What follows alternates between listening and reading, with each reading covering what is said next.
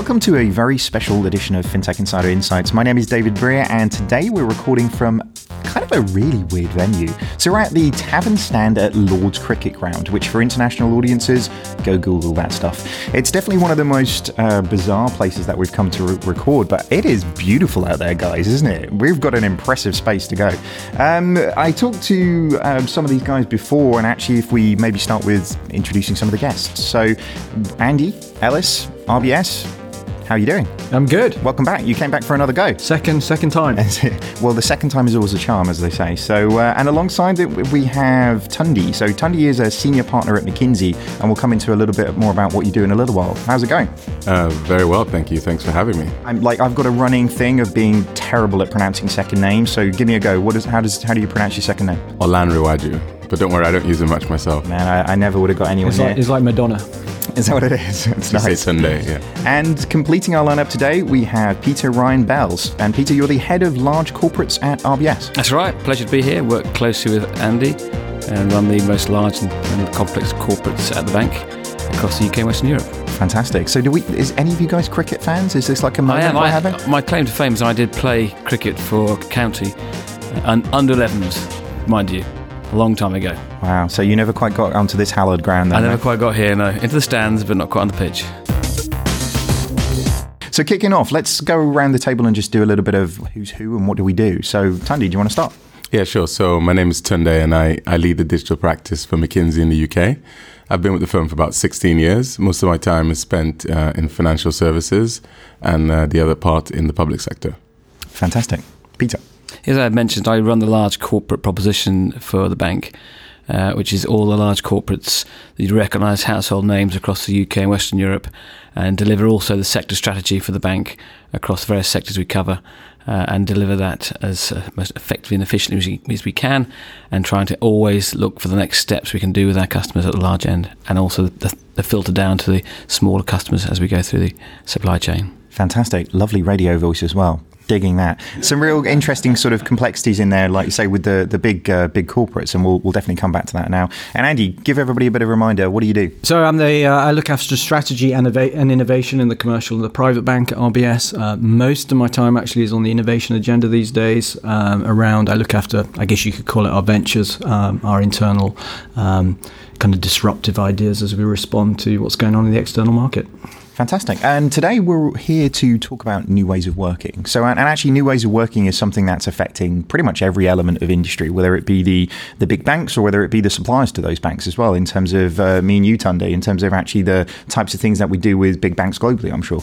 So actually, I think probably getting into that is, how do you guys start to see this framework move? Are we starting to see big new ways of working with partners emerging? Absolutely, yeah. I could probably just jump in. For us at McKinsey, yeah. Yeah, thanks, mate. For us at McKinsey, one of the big departures over the last few years is really changing the base of talent we have. So within my digital team, we now have software developers, we have UX designers, we have product owners, and we really try to help clients think about what they're doing from a strategy perspective and help them build. And I think that's just a reality in the world we're heading into. You just need a broader set of skills to help people do amazing things. And how have you gone about that? Because obviously, like I say, talent is finite, right? There's amazing developers, amazing designers, product people don't grow on trees, unfortunately. That would be an amazing orchard to go to. But how are you guys attracting that talent in? It's a really great question. So part of it is we actually went out and acquired some firms. So as a firm, we've bought an analytics firm called Quantum Black. We've also bought some industrial design firms, for instance, Luna, and another one called Veriday. But then off the back of that, we actually had a lot of people who had these kinds of backgrounds within McKinsey because we've always had a very wide aperture in terms of the kind of people that come and work with us. So it was actually quite natural to make them the core and then get other people that were excited to work in this new way. That's amazing. Quantum Black, that's like the sexiest company name I've ever heard in my entire life. That's impressive. What do those guys do? So they do basically big data analytics. So they have a kind of Formula One heritage. So the kind of chief data scientist used to work for McLaren. And they figured out, one of the things that I found out is quite funny is that in sports, they'll basically do anything to win. So they'll try anything to get an edge. So they got lots of people to try out the analytics techniques and did it on race strategy and then took it into other areas.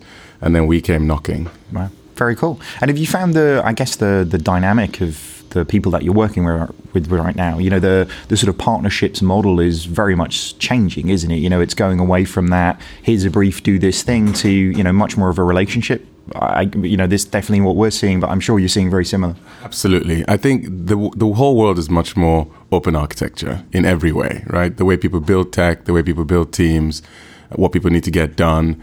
And, you know, we recognized it. We've been doing it with, you know, our clients, and we're excited by it. Frankly, we think it's all about impact, and we multiply our impact. Very good. Peter, how about yourself? Yeah, I have a very simple mantra when hiring and building the team at the bank, and that's hire attitude and build skills. And it's worked incredibly well because there are a lot of clever people around, and I think the degrees and the backgrounds are a given. And that attitude is so fundamental. It's how it fits into what you're trying to create, how it fits into what you're trying to deliver, and they all come in with the right attitude and engagement. And I build the people, what I want, around three elements. The first is I want them to be connected vertically into the infrastructures, connected horizontally into our customers, and connected into the industry bodies that we deal with. I also want them to be curious, intellectually curious about everything they see. Don't look at something and take it for granted and go, oh, it's an interesting word, and park it. Find out about what that word is, what's behind it, what's behind who came up with it, why does it exist? And the last thing is proficient. And for us in the bank, it's financially proficient. If I was in a media company, so another media company, you'd be brand proficient, but it's proficiency. So those three things hang below everything I try and do within building the team, the skill set. How about yourself, Andy? Are you sort of finding within the innovation agenda, we're increasingly seeing different models of working with partners? That's right, yeah. So I think there are a few things going on in the workplace. You know, your question as to are we seeing a big shift in how we work and we get talent? Definitely the narrative has shifted. So I think you wouldn't meet a bank out there that doesn't want a more digital-led, agile workforce with very specific skill sets, and I think that's really hard to do when you've got tens of thousands of people. So the big question is, do you replace, do you repurpose, how do you face into that? I'm fortunate enough to have a little bit off to the side where I can play around a little bit, and I guess the success that I've seen in the market, my learning so far is, you know, you can get a lot more done with fewer good people these days, right? So you need the right people with a very specific skill set, and if you get those people, they'll knock it out the park. So this is no longer a mass of the average. This is finding the very, very best. And then if I were to describe what I wanted in someone, and then I looked at what Tunde described what he wanted, it would be very similar. So actually what you're finding is that the likes of McKinsey and the other big 5 accountancy companies, and maybe what you're looking for, David, in 11FS, and what we're looking for, is a very strong overlap. So what's happening is you've got many more people going for fewer good people. Yeah. And I see that a lot. And I think that's an interesting thing, isn't it? You know, we've gone almost the time for talking has gone away, hasn't it? And I think the agenda now is very much, as you say, Tunde, about kind of getting stuff done. You know, and we're very much in that mindset where, you know, it feels like the deliverables to the customer are now more important than the deliverables to the board. And that changing mindset, I think, is really interesting. And both from ours and I'm sure from, you know, McKinsey's and RBS's perspective, actually that tension of, you know, really showing things to market, because actually the competitive landscape is changing so dramatically that actually there's no way that it can just be an internal thing anymore, right? That's right. Yeah, absolutely right. Yeah, I think it's also just, there's been a big shift in what it takes to make stuff, right? So if you think about what it would be to commit, you know, a technology project in the past, you know, you'd go through lots and lots of approvals, you'd build a big business case, etc. But, you know, people can put stuff out there fairly quickly and change it, and customer behavior has changed, that they'll accept that you're working with them to build it and get excited by that. And that's really what's happening. Everyone has to take advantage of that shift. But to your point, David, it means that advising people is more about role modeling how to do that than it is about telling them, frankly. And if you can't do, then you're not credible. I think is that simple, right? Wouldn't you agree, Andy? Yeah, I completely agree, and we're finding it actually with graduates as an important thing, because instinctively you think, let's get more grads in, let's get younger people in that will be much more adaptable and have a positive outlook and young skills. But increasingly, when you're in a small, call it project or business that you've set up, everyone needs to do something every day, a very specific skill. So the days of the kind of generalist learning on the job for a couple of years are kind of if they're not gone, you have to adapt in a very different way. So you find a lot more picking and choosing between employer and employee. So, at some points I need a very specific technology skill, and then that's gone, and I no longer need that. And equally, people are looking at me going, that's interesting now, it's no longer interesting in 6 months. So that long-term contract with individuals is getting compressed. It's much more transactional, I guess. Yeah, and I guess the impact for this as well is, you're working with different companies continually. So actually, the stresses and strains that puts on like a 50-year-old procurement process must be quite interesting, because all of these things are almost knock-on effects of working in a different way, aren't they? It feels like you're leading me down a certain path here, David. I resist, but no, I think that's right, and I think procurement's not the only function in a bank or a corporation which is thinking, we need to get quicker at everything that we do, and procurement's exactly right. Well, and there's lots of different models here. So I know, I think McKinsey do sort of a JV side of things, and we've seen this with people like Bain, etc. out there. The putting your expertise where your mouth is type mode, and I think that's great, because that sort of changes the dynamic of the relationship. I'm often kind of saying fintech's more of a threat to the suppliers to banks than the banks themselves, because it really sort of changes the delivery mechanism, as you've said, Tundi. So it's interesting that it's rethinking not just the process, but the business model that underpins supplier relationships with big banks. Yeah, maybe just to amplify that, I think what we found is that people just want different collaboration styles, right? And it depends on the nature of the problem they're going after. So to your point, David, if someone's trying to launch a business in a new area they've never been into before, what they really need is some people that they can help them accelerate their path in there, right? So people that can jump in and get them started, not a kind of strategic study of the lay of the land, if you know what I mean. And in that mode, we basically are flexible. And I think we've just adapted ourselves to that landscape. I mean, it's like what you guys are doing, it's the same kind of really getting in there in the trenches and helping people make stuff done, right? Get stuff done. Make stuff done. Yeah, you're being way politer than I usually am, but absolutely. He's representing a luxury brand. But I agree.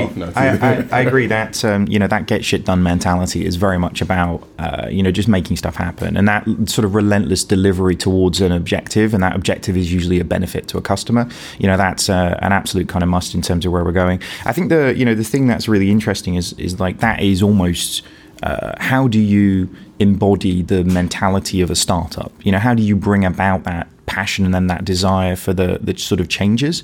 And I guess in big corporates, there's rules for a reason, right? There's a thing, there's a protection, there's a brand, there's all of these things that go around it. So your desire to make changes, in very similar to the sort of route that we've seen with big IT architecture systems, the system becomes to protect the system, not to change the system. And actually that's, almost the size is a problem rather than a benefit, really. It's interesting because obviously looking into a lot of the large corporates we deal with, and it's quite a privilege to work in the machinery of these large corporates, they often and frequently seem to just want to set up an innovation lab away from the centre, which we come back and challenge and say, well, why is it away from the centre? How you bring that in? And the typical answer from I suppose it's the finance side or the CEO and CFO is, because when it comes in, it'll be nicely formed and we can use it. And you sort of go, well, what do you employees, thousands of employees say to that? They say, they're waiting for it. I say, well, that to me is the wrong mindset if they're waiting for a little shiny object to come floating in from a little innovation lab that's around somewhere. And to touch on an earlier point, the mindset has to be embedded in everyone in the organisation. And everyone's got to be thinking innovation and not relying on someone else. So when we touch with a lot of these large corporates around this topic, and it is probably the most mooted topic I speak to at all levels, it's all about how do you bring that innovation to everyone so we can actually drive it through the mindset. So you get, as we know, the ideas and thoughts from those little areas of the organisation which would never see the light of day, and they probably have got an amazing idea that never actually shines. And so we do that, and we're trying to do more of that, and we're trying to get better, as all organisations are, to your startup, and to really shine the light on that, because every large company has a startup within it, and they just don't know it sometimes. Right. I think to build on that, Peter, I think we're at a stage where everyone's calling quick development innovation, right? And I think the better way of thinking about it, particularly if you're let's say you're a product organisation within a large corporate or a bank, what you're doing is not innovating, but what you should be doing is going, I want agile, multidisciplinary teams that can make decisions quickly, and I want propositions that get to market in a fraction of the time I've been able to do them previously. And you know what? I'm going to work with partners in a much more interesting way than before. Now, I don't call it innovation because I think it kind of confuses everyone, and it's just the new normal. It's the new way that you have to get to market. And I think what will happen, you'll see the innovation name go away over time as we become more mature in this new set of capabilities. Is that the danger though? Because we essentially there's so many shiny things, right? You know, there's like AI and everything that's happening in machine learning and blockchain and all these. So actually, the innovation gets a pretty bad rap because it's like the cool kids in the corner with the shiny tools. I mean, this is really interesting. One of the most interesting broker notes I read recently was titled "Transformation Underway, Nobody Cares," right? And I think it's quite interesting to spend time with analysts, you know, that especially the ones that cover banks, because, you know, frankly, every time they listen to you, what they're listening for is, what do I change in my model? And as far as they hear, innovation sounds like extra cost in the short term, and they're not sure what the prize is. And I think this is a conundrum I see a lot of companies sort of grapple with, which is, you know, we've got this thing on the side. It's not yet in the core, and we know we need to make it bigger, and we know that for a while it's going to cost us money, and then there might be a prize at the end, and you know, the people who invest in us don't reward that. So I think that's a really complex dance that people are struggling with. Yeah. You know, I don't know whether that's something you guys are feeling. No, absolutely, and it's very similar to I mean, there are a series of things that are happening across many banks and industries. One is, how do we bring it in? The other classic one is failing fast, which is something we really, really, really struggle with in a corporate, because we're not people that have got the jobs because we've failed a lot in our lives. We're not incentivized in our kind of end of year objectives and to fail at anything. The regulators don't love us to fail. And then we go, can you fail fast? And every kind of part of our culture and organisation is saying, don't fail. So that's another one that's a classic that I think is one that's hard to navigate. Just one point on that, I think I was with a CEO of a large retail chain recently, and it's all about the tone from the top of how you bring those pieces in. Right. And he describes the stores not as a new store, we're going to refurb and make it better. He says, these are boxes where exciting things will happen. And I think that tone from the top will set the investors, the people, and the environment to reward the prize, whatever it happens to be. But if you set that vision and it's very clear, that is a key element. I mean, I think there's a big. I mean, I'm hopeful, given it's my job, that there'll be a snowball effect. Yeah. Right. So you kind of start delivering some things. I'm very keen that you know, when I started this job, that I delivered some stuff that was visible, so people realise, you know, this is not a funny little lab that goes away for a couple of years. But the more things you deliver, the more people believe, the more positivity you get. So I think that's but you still got to back yourself, because you're still not quite sure where this is going to end up, which is a very different way that we're all used to working. It's momentum, isn't it, as you say? So, but I think the thing is, you know, where we're talking about, you know, innovation is usually a technology. You know, people think about it in a technology sense, but the most impactful thing that people are innovating around, to your point, Tony, is the business model. Yeah. And actually with that comes wholesale cultural change. You know, the tone of a company is not ever set just from, you know, the people at the bottom. It's actually the tone from the top, and that's the key thing. Like you say, direction is always from the front of the ship, essentially, right? Exactly, and also it's when you build up the the bowels of the ship, should we say. And I have the privilege of running the graduate program, parts of it for the bank. And one thing I'm trying to change in the mindset is I'm trying to say, well, I don't want to hire graduates. And everyone looks at me some sort of horror and go, what on earth are you talking about? And I say, no, I want to hire different sort of people. I said, what do you mean? I want to hire, I don't know, let me call them phenologists. And everyone looks at me like, okay. Like we're looking at you now. It took a few years, but he got there eventually. We all knew it was going to happen. So phenologist. Phenologist. So Fin-ologist. So Fin, financially proficient. Because you're never going to take that away. You want to deal with a professional in a finance organisation, which we are. And that's a linear learning, which we're going to skill you up with. The ology is linking into the technological changes that are happening within our customers, within our industry, and across the market. And you've got to understand those pieces, put them together, so that the people I want to bring in will be financially proficient, but they'll be linking into the technology and really understanding it more so than our customers, and helping bring our customers, whether it's the large corporates, mid, even some of the retail, up with us. So actually, and it's a different thing. If you go to a university where I was recently, I said, I want to hire some phenologists. Everyone goes, yeah, pick me. I want to hire a banking graduate. And it's sort of stony silence. It does sound cooler. If I hear McKinsey are coming out with a Phenology Insider podcast in a couple of weeks' time, I'm going to be really upset. I'm just saying. So imitation is the sincerest form of flattery, right? Yeah. Somebody buy that domain right now if you're listening. The Financial Times guides you through complex issues. In divisive times, don't settle for black and white. When you need the full perspective, turn to ft.com. Become a subscriber today. Search for FT subscription.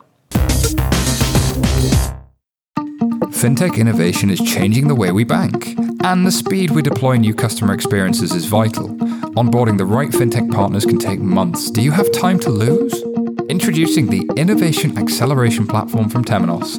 Test fintech solutions at speed with real data straight from the core banking system. With a yearly subscription, you can begin testing the same day and create new customer experiences in no time.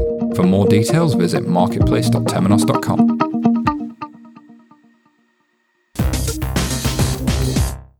So I guess, like you say, this cultural shift, like how is that really sort of manifesting itself? Because I guess we've talked about recruitment. Recruitment is definitely one thing. Are we seeing any other impacts in terms of all of the businesses that we work with? I think there are a couple of things going on.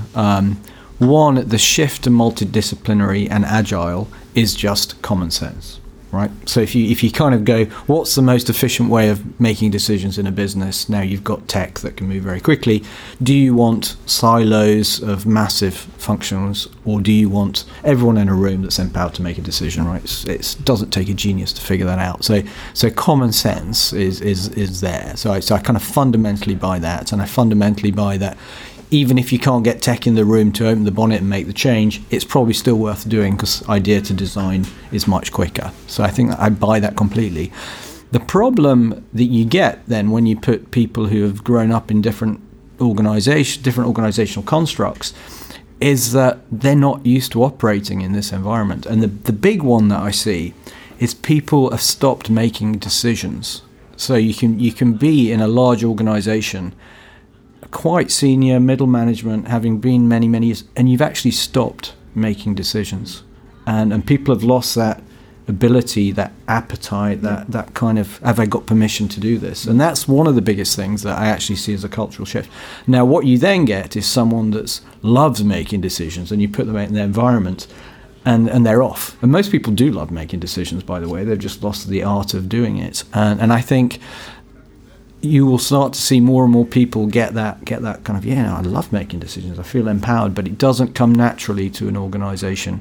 And I am yet, having done this for 18 months, I can't think of a single example where someone's made a decision that I thought is out of their mandate, or they should have come to me and they haven't. I don't think anyone's pushed it to my boundaries, which is really interesting. I'm looking at my team actually across here. And Sophie, I think, over there, you got some boundaries to push right now. Right? I'm not throwing the challenge down, by the way. But people will get to the point where they go, I've made a decision. Is that okay? Can I run it by you? Which is equally fine. But it's not a I haven't got 50 or 60 people there that are just comfortable making lots of decisions. I think it's a needs to come. Yeah, it's a really interesting tension as well, because it's almost like when you've got nothing to lose, right? When a small fintech has got nothing to lose, then actually it's about being the adversary to banks and actually being in that position where you've got things to chase. If you've got no customers, you've got nothing to lose, right? Big organizations have got kind of everything to lose. You've got a brand to protect, you've got customers, you've got systems, you've got all of these things in place. And I think that's the interesting sort of backdrop to everything that's happening from a competitor perspective is now. And you must see this in the corporates that you work with as well. Like we're not in a scenario where this is just a banking problem. This is a big company problem that we see everywhere, right? That's a disruption across the whole industry. I mean, just on Andy's point, I always call it the warm comfort blanket of the monthly paycheck, nulls the innovation and the drive. And I think your point is well made, is that you have to have nothing to lose in a small company. In a large company, you can just meander around a bit, and the decision making is hugely important to actually drive the organisation forward. So how do you bring about that edge? How in big companies, how do they get that fight back? Because that's the thing, isn't it? Starting a company, I'll run through a wall to make something happen in terms of kind of where we're going. How do you bring that edge back to your employees? How do you bring that edge back to what it is that you're delivering to a big customer? I think, so we touched on earlier the mindset, and that underpins everything. You've got to have that mindset of like-minded people that are driving this business forward. They look at the business you're in, the part of the business you're in, and they want to make it the best. And what does the best mean? You're constantly looking left, right, sideways, upwards and downwards. You want to be the best. There's an inner desire to get to that point, and you want your customers you deal with to view you as the best. We're in a cricket ground now, and there's people on that pitch out there that go out there to be the best. They don't go out just to hit a ball over the boundary occasionally. They want to be the best at it, and that's what we get. And that reflection and that drive, that edge you talk about, is within those pods of people you employ and have around you, and it's infectious. It's hugely infectious when you see someone to your left or right, just pushing the boundaries, doing something new, doing something different, saying, "Oh, that's a new way of doing things." It just snowballs on, and the next person wants to do the next thing better. I used a little term recently called the try cycle, as in TRY cycle, which is just try things, balance the outcome, and see what bits are successful in that outcome, and have a go again, and just get into that trying cycle. I mean, people would say, "Well, Peter, you're just describing fail fast." But hey, I'm a positive guy. I don't like the word fail too much, so I don't use it. And I think the try cycle, to me, picks it up. And that's what I'm trying to embed into everyone I meet, the customers, the peers, anyone in my business. So I say, "What have you tried today?" They go, "What do you mean?" "Well, what have you tried? What have you actually gone out? You got up and tried something." And that's the point Andy's making, is that you've got to have a little way of having a decision to do something. If you don't try it, you'll never know. We'll just end up in a room guessing and go, "Well, this might work. I don't know. Does it work? I don't know. What do you think?" And then it's probably the most senior person who goes, "I think it'll work," and off you go and run around, and funny enough, it might not work. Yeah. Well, I guess that's a really valid point. Do senior stakeholders know the right thing to do? Yeah, I was gonna comment on that, because one of the things that I see a lot is, frankly, that a lot of boards and senior leaders have a lot of stuff to get up to speed on, right? And they're trying to run a business at the same time. And when you kind of look at businesses, a lot of businesses are based on exploiting the same innovation that they made a long time ago on a continuous basis, whilst lots of new companies are constantly having to change what they are, right, every couple of years. In fact, I think there was a recent blog that said that's why you have more founders staying with companies for longer, because you need the vision person to keep changing, as opposed to kind of swapping out for professional management as it used to be the way. And I think that's just what's happening. More and more industries have to keep changing every couple of years what the product is, how they come to market. And when that pressure hits your industry, I think, David, that becomes the time when people realize they need to do something different. Unfortunately, there's still lots of industries, I mean, banking is, as far as I saw, has been earning about the same spread for the last 100 years, right? Reduced by sort of 2% or something. So it's finally getting chipped away at, and, the primacy of the branch, etc., is changing. But lots of other industries, frankly, no one's coming for them yet, right? Going back to your question, David, around what does it take to get an employee in a corporate to kind of run through a wall for you? And I think there are a few things that we need to get better at collectively. I think one is we need to, the bar is quite high for good people to come and work for you.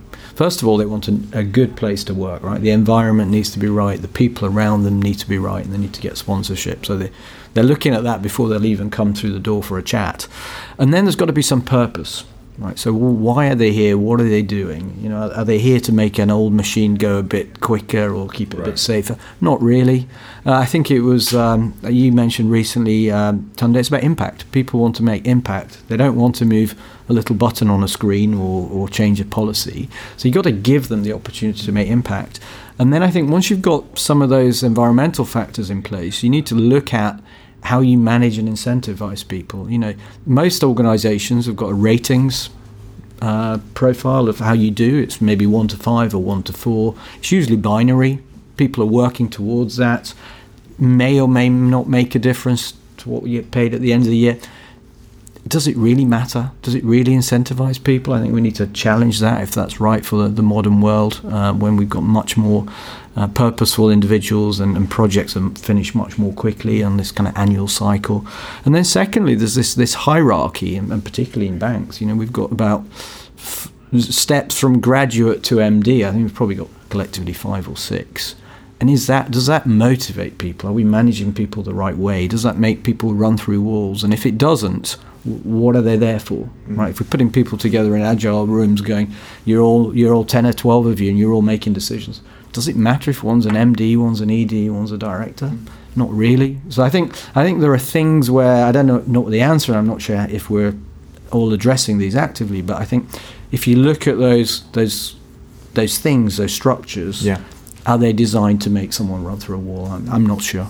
I think it's really interesting. We're not the person at the top of the company isn't necessarily the smartest person at the company anymore. If you look at like Google or something, like the engineers who are the people kind of 2 or 3 levels down are actually the people who are making all of the changes. Like I'm definitely not the smartest guy at 11FS. Like there's everybody else is smarter than me at this company. Yeah, I know. Like my reputation precedes me. But do you know what I mean? It's actually, I think we're moving much more to sort of like a sports team metaphor. Like actually where, you can have, David Beckham and Ronaldo and all these players like playing together, but actually, somebody like an Alex Ferguson or whatever is the manager of that setup, but they don't necessarily need to be either the highest paid or the person who's the smartest in where we're going. And I think the difference there is that actually it takes a real different level of kind of emotional intelligence to manage in this type of day and age, really. And I think it's one of those things that big companies really, really struggle with, that type of thing. We're definitely seeing the kind of fallout of that, I think, in many industries, and banking's definitely not any different from that. I think there's a big new skill set around getting the right partners or people and curating them into a very purposeful project, which might not last forever. And then it gets there and you do it again. Yeah. And that can be external partners, it can be internal partners. But you've got to be able to bridge and curate that ecosystem. I think the consultancies are finding that, and individually I find that quite a lot. Yeah, I mean, as someone who walks into lots of companies all the time, there's definitely a skill set in partnering effectively. And lots of people actually don't know the best way to collaborate with third parties and get the most out of it. And it takes real investment. And when people get it right, they obviously achieve multiples of, what they could have done singly. And David mentioned it earlier. The simplest one is sort of some of the procurement processes I've had to see fintechs jump through to just do a proof of concept with a large company. I mean, it makes no sense. They've got employees who are focused on building the right product, understanding the customer, and all of a sudden they have to spend like weeks filling in health and safety assessments, and I'm sure you've seen that pain, David. Well, I'm notoriously quite risky, so I can understand it pretty well. So, but I guess so. We're saying innovation isn't about technology; it's about people and process. And I think that's maybe like the most fundamental thing that people can take away from this. But what's next then? How do we really sort of move to that future? How do we move the dial when you're you guys are an organization of what, 70,000, 80,000 people? 100,000. 100,000. Wow. It's like how do you implement this at scale? That's got to be the challenge. I'll pass that one to Peter, I think, because he's I suppose I can just talk personally. What I've done my direct business, which I think could roll out quite neatly, is I think we've touched on a few points, and one of the points we have touched on is we get very cluttered around what we're trying to do day in, day out. And so you've got to take your people, the staff, or even with your customers out for what I would call some free time. So I've put in some recent sort of free to think sessions. So I basically take a quarter of my team out of the office to a different environment, like we are here today, and we have one singular topic we talk about. One singular topic. And then we break into groups. We have 3 hours to discuss that topic and thoughts around it. For example, service was one, insight was another one we've done, and the banker of 2025. So specifically, we get that group of individuals really, really laser focusing on that particular point. And what I found out of that is that you get a lot of stuff in the future. It all sounds great, we want to do X and Y, but actually you can navigate quite quickly to stuff you can actually do today to move the organisation around that particular topic, and you can then go back into your organisation and make changes from it. And I think it's hugely important. You can take that concept and you just put it into your week. You can have what's your free to think hour? What do you mean? Well, it's up to you. But I would really counsel everyone to have it on one particular topic, because if our minds are cluttered and you are free to think, you'll be decluttering, and that's not what we want to be doing. You're refocusing. So I found that hugely impactful, and it's also the side effects I didn't expect was the engagement I got from the people doing it. They came away buzzing. They came out of these sort of 3-hour sessions really on fire, and their ideas were way off where any other sort of banker or financial professional would be. And so it's pushing that group into a different way and giving them free time to do it. Yeah. So we've spoken to a number of people in the past, and that consistently comes out. It's about having the freedom of actually assessing the thing that you're doing. There's so many organizations are so consumed with doing the thing that they have been asked to do that actually sort of standing back and saying, is this the better way of doing it, is always a thing to do. It was the thing I always used to get told off for as a child, I'll be honest with you, like just bloody do it. David was the thing that I reoccurringly heard, but no, I completely understand what you're saying. Sponsored by Nike then, were you? Pretty much, yeah. That's for as a baby, which is nice. But yeah, thanks very much for joining us on this. I think it's a fascinating thing. I think actually the sort of challenge of cultural transformation is continually a piece. I don't think this is ever something that is done. And for any companies that are kind of thinking that it's a project that you put underway and it's done and you're dusted and you move on, never happens. So guys, thanks for joining us. Thanks for having me. Much. Pleasure. And that wraps up another episode of FinTech Insider. If you liked what you heard, subscribe to our podcast and leave us a review on iTunes. We love reading those reviews. Thanks for everything. See you soon.